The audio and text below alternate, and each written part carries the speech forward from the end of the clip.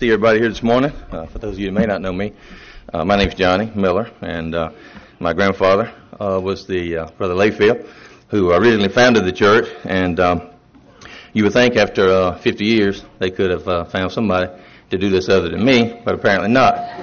So, but no, since all seriousness, and there are just for those of us that are still actually attending here that were original charter members. Of course, I was only 4 years old back in 1968. So, but it's myself, my brother Rob, that still actively attend here. Miss Sue Johnson, my aunt, and my mom, Faye. We are the only four that are still actively here. Of course, there's other people here in town, and they've gone other ways. But anyway, they asked me to do just a brief history of the church and how it started. And you know, there's hundreds and probably thousands of people who've come through this church. I see a lot of you here today, of course, but and so I try to stay away from names as much as possible, but I did want to mention some of the few original people that were here. So in the late 1960s, my granddad, Pastor John Layfield, was a carpenter working with a building contractor in Macon, Georgia. And of course, he was born here in Baldwin County.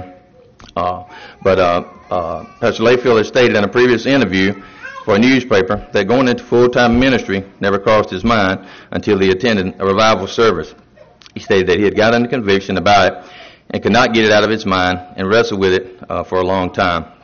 And about a year later, I believe it was, Pastor Layfield went on to attend Bible class at Mercer University in Macon while he was working at Central State Hospital water treatment plant during the day. I think about 6 years later, he actually earned his diploma in ministry and became an ordained minister. One secret that his mother kept from him all those years was after being ordained, his mother told him that his great-grandfather had called him preacher man as soon as he was born. Apparently he knew something that he didn't. Pastor Layfield first pastored at Scottsboro Baptist Church for some 11 years. After that, Pastor Layfield then decided to form our church here today, Emmanuel Baptist Church. On October 27, 1968, Emmanuel Baptist Church was formed with a total of 43 members. Their first meeting was in an old red dairy barn off of Pennington Road. It had a wood stove in it and no air conditioning, of course.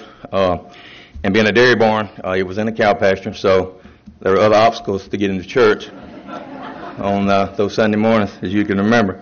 So the church sits here on 25 acres that was donated to the church by Mr. Wade Wood, whose grandson actually has married my daughter, Rachel. So I'll throw that in there.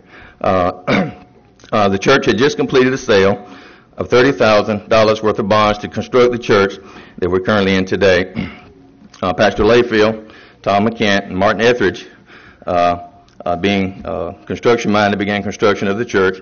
And within 5 months, the church building here was built and furniture in place. The heating and cooling system was donated, of course, along with the land.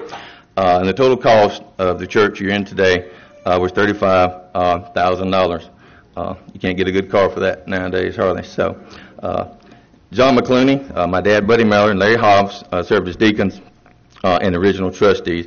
And on June 22nd, 1969, a service of dedication was held to dedicate the church building that we're here in now.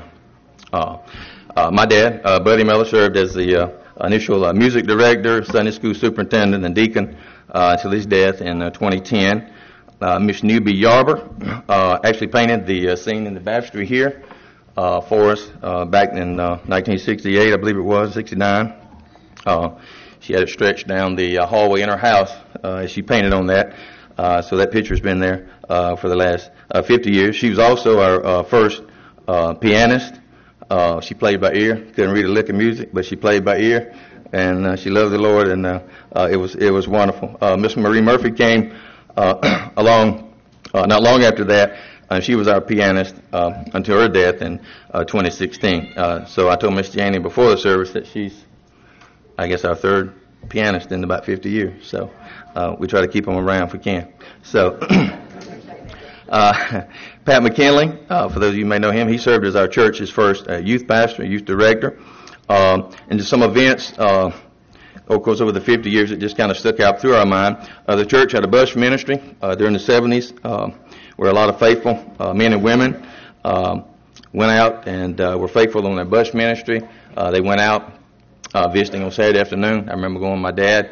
That's when you didn't have to wear seat belts. We all piled in the front seat, and he had a big box of bubble gum.